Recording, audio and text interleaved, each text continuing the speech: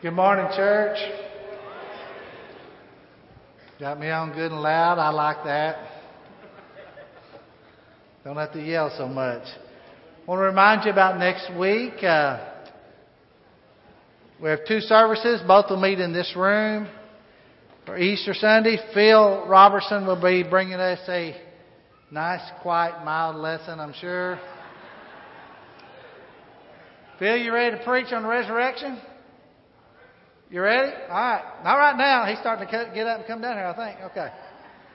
But also across the river at our church family at our other campus at University, Al will be preaching there. So you can invite them here at 8:30, there at 9, or here at 10:30. So either way, there's a lot of places to bring people, and so we're excited about next week. I'm excited about being here with you today. It's one of those Gomer Powell surprise moments that you get to do every once in a while. It's been fun. I preached over at University this morning. I love the book of Galatians, and so I asked Mike if I could join in, and he said yeah, which is a great blessing. I want to give you a quick Mia report. I talked to Jace this morning, and she's doing quite well. She was in intensive care the first night after her surgery. Had a really rough night and first day. This surgery that she's having, this particular one, is probably the most difficult in a string of surgeries that she'll have, of course, more in the future as well. And it was really hard. It's been hard on her. It's been hard on Jason and Missy. But Jace told me this morning she was doing much better. She's finally eaten now today and drank a little bit, so she's feeling a lot better. He said to ask you or tell you how much he appreciates the prayers. They've felt them. They know that. They know the concern. And so, Lord willing, they'll be home tonight and start this process through there. So just be sure and keep them in your prayers. And she's a real trooper and a real blessing in our family.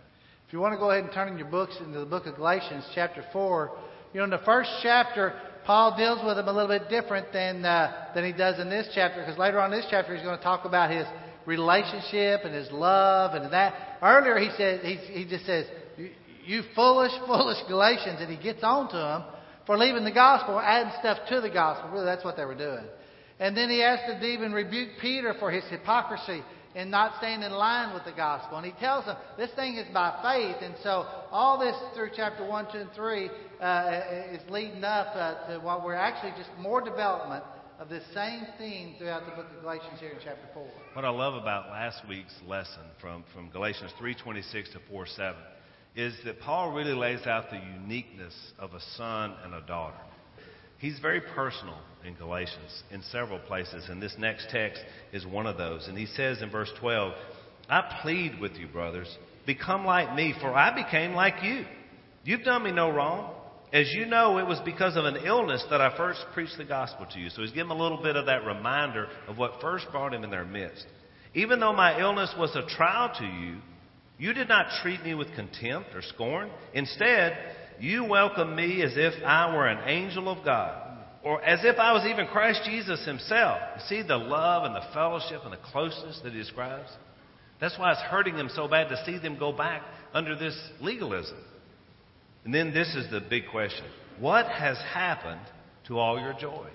So obviously, they're not as joyful now as they were when Paul knew them before. What has happened? What changed? That's what he's asking them. I can testify that if you could have done so, you would have torn out your eyes and given them to me. Have I now become your enemy by telling you the truth? So he's going to make a personal plea to them. Look, you were joyful. It was a pleasure to be with you. I mean, you gave me everything and helped me. And now it's like I'm telling you and remind you of this. It's like I'm an enemy. One of the favorite things when I talk to people outside of our fellowship that have been here, and I see them all the time, they say, well, I came to your church. I say, oh, what do you think? I loved it there. I mean, I felt so welcomed, and the spirit of the place was so exciting, and now I understand so much about your family. And you know what they're talking about? They're talking about joy.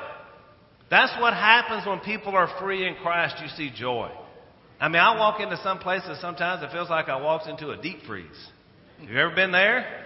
Oh, boy, and you're just like, ooh. What happened here? The Spirit of God just, left here and this place become an icebox.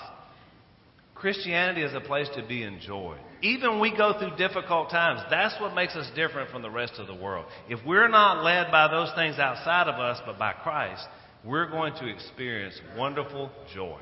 And we need to share that joy with others. Now think about how difficult this is for Paul. He has a great relationship with these people. He loves them deeply, and yet now he's having to correct them and remind them, because they've lost their joy and they've lost their way, remind them to stick with the gospel that he preached to them. And then he says, look, have I become your enemy because I tell you the truth?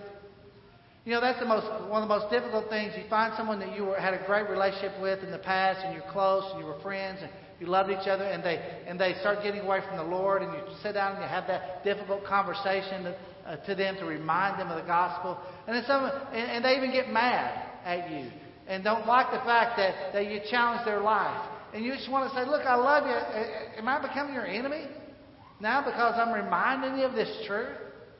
Look, I expect the world to be our enemies or treat us like enemies. We love the world because we want to see them right with God, right? But when we get up and preach the gospel, we're going to make some enemies. Phil, have you made a few enemies? You're going to make a few enemies when you preach strong about the good news.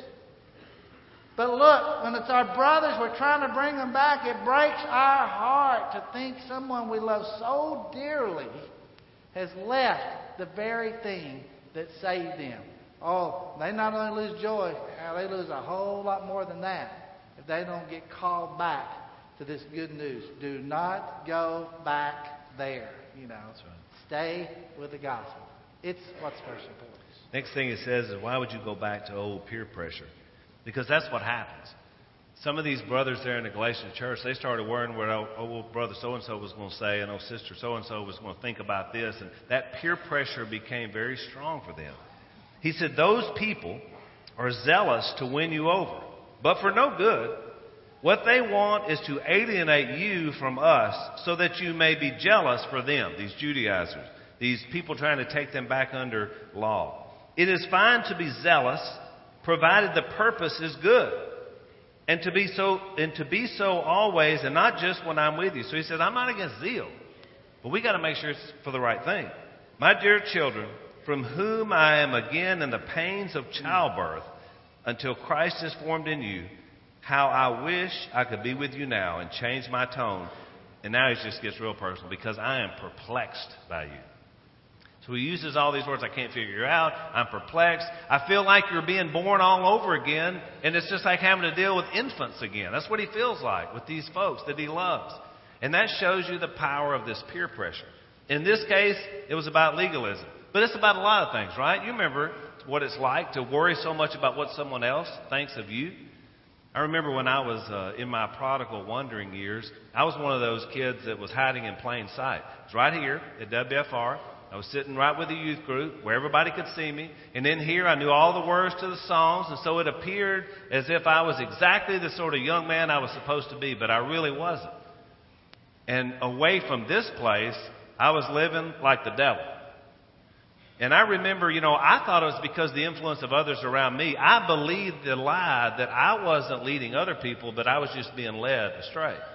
And I'll never forget how offended I was as a teenager, because one of my friends, who I thought was the big mess up guy, and he was a big guy too, Big Bubba, and his mother called my mom and said, I'm really worried about Alan's influence on Bubba. And so, I think they're not good together. And I thought, who does she think she is saying I'm the bad one? He's the bad one, not me. Can you point that somewhere else? Yeah, I'm pointing that right at you. This guy. But think about that. I mean, here we were living for the evil one. I was involved in it day in and day out. And yet somehow in pride, I was thinking, don't look at me that way. I go to church and don't act like I should be there. I mean, what good was that? What a lie that Satan had spun in me. That even in sinfulness and arrogance, I was helping lead other people away. And zealously doing it. That's exactly what was happening here. And it can happen to this day.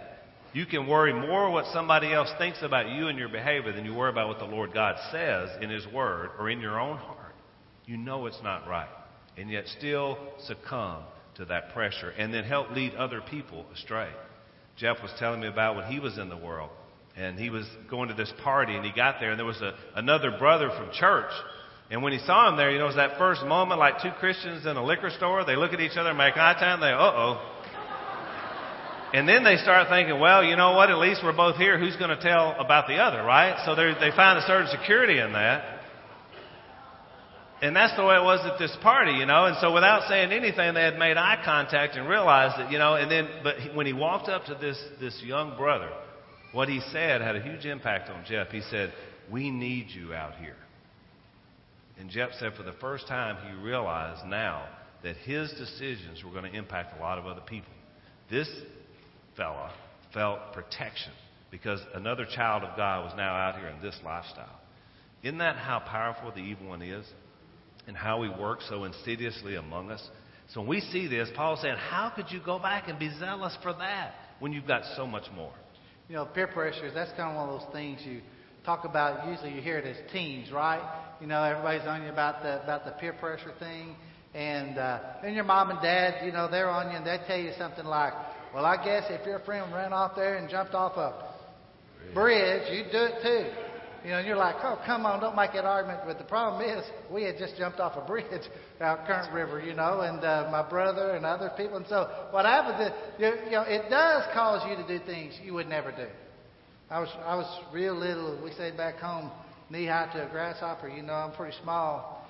And got two older brothers, and Mom throws us all in the tub together and the suds, and they're clean up, once a week or whatever we did. I'm sure it was more than that, but anyway, so we're and my oldest brother Gary says, "Oh, I can hold my breath under the water longer than you can." So he goes in and they count, or however we measure time, 1,001, 1,002, and he comes up, and Rick says, "Oh, I can beat that time," So he goes under and we count on him, and all of a sudden he comes up and he's spitting, and I'm the little one, and I'm like, "Oh, I can do this." Except the thing is, I hadn't learned that art of holding your breath underwater yet. So I go like this. And I get, and so then there's water, there's soap suds, and my brother Rick's going to help. He gets a washcloth. He tries to wipe out the suds. The more suds you wipe, what? The more suds there are. And that kind of happens. I pass out over the edge of the tub, and I know my brother must be thinking he's going to get in trouble because he hollers to get my mom and says, "Please don't let him die. Please don't let him die." She comes in there and grabs me by the feet and shakes me, and trying to, I think she actually ended up taking me out on the front porch, shaking me. I never want to face those neighbors. But, wait a minute. Now, why do you do something like that? Even at a little age, we learn that that pressure of those around you.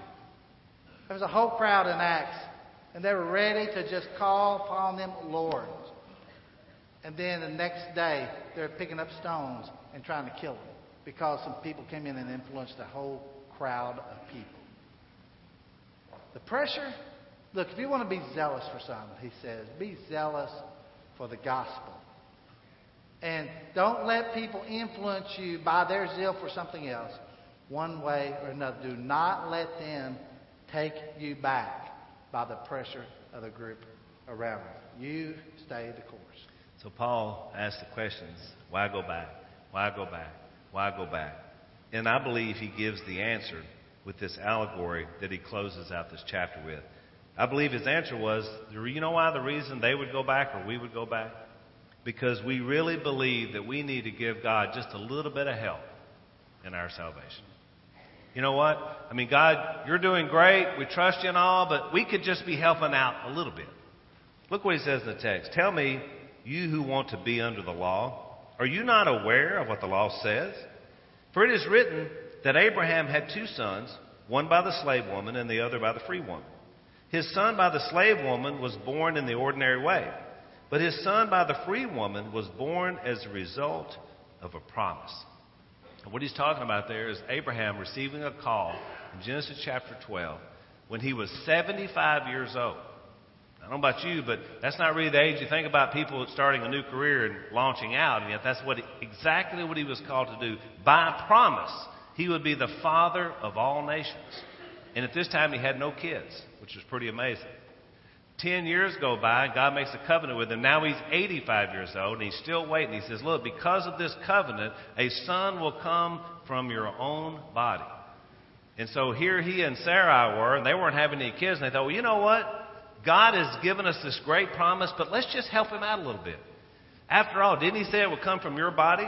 And so she offered up Hagar, who was her maidservant, to be now a wife that would bear Abraham a son.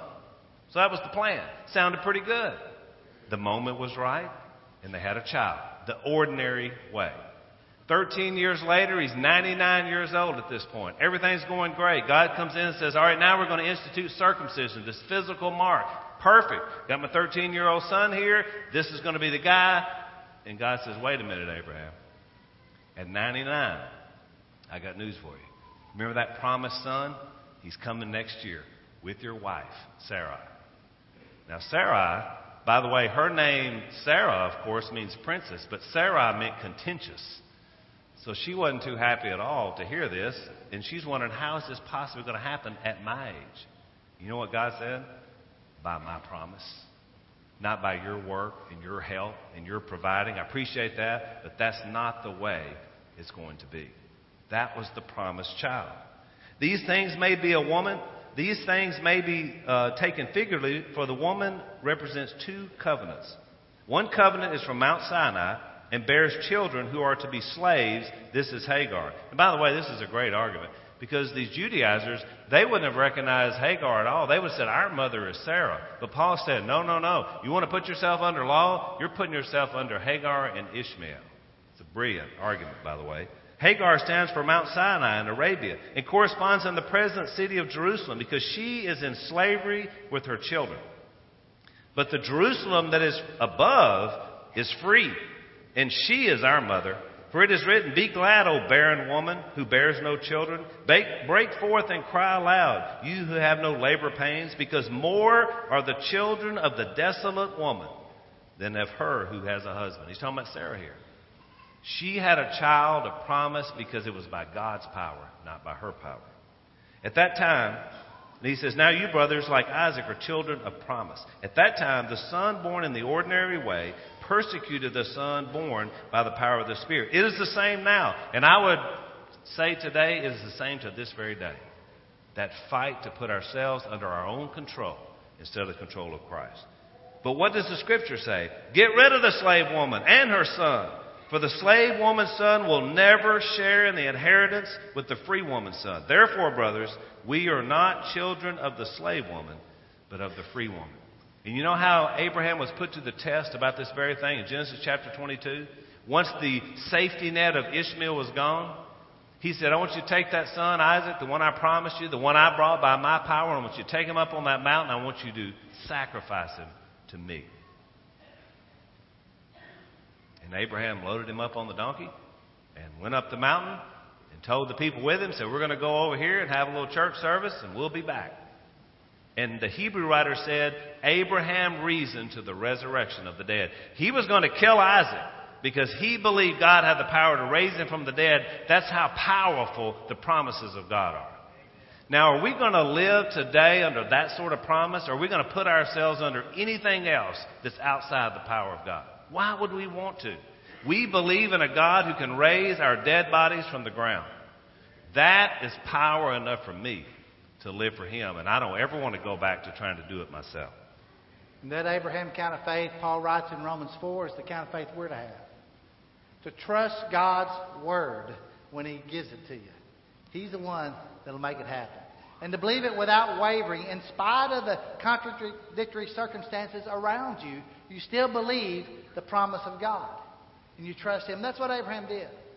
So when you walk out of here today, then make sure you say, I'm not going back to that old lifestyle. I'm not going back to depending on other gods. I'm not going back to how I used to live. I want to be in on this thing of the promise. That means you have to trust in His grace. You have to trust in His promise. You have to trust in His adoption that made you sons. And you have to trust in His love. God has done more than enough to take care of your sins through this one called Jesus. The one that died, was buried, came up out of the grave, left it empty, went back to heaven to help you today when you walk out of here. And one of these days, He's coming back again. That story never gets old. And it's the only one we depend on. Galatians 1. If anybody changes that, let them be accursed. We're sticking with the gospel. And we're asking you, are you ready to stick with it too? If you have a need today, would you come while together we stand and sing?